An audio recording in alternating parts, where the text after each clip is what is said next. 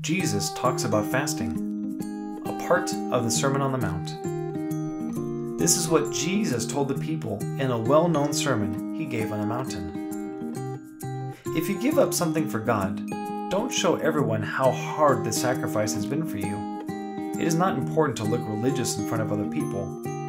Do it secretly so no one will know. God sees your sacrifice and will reward you.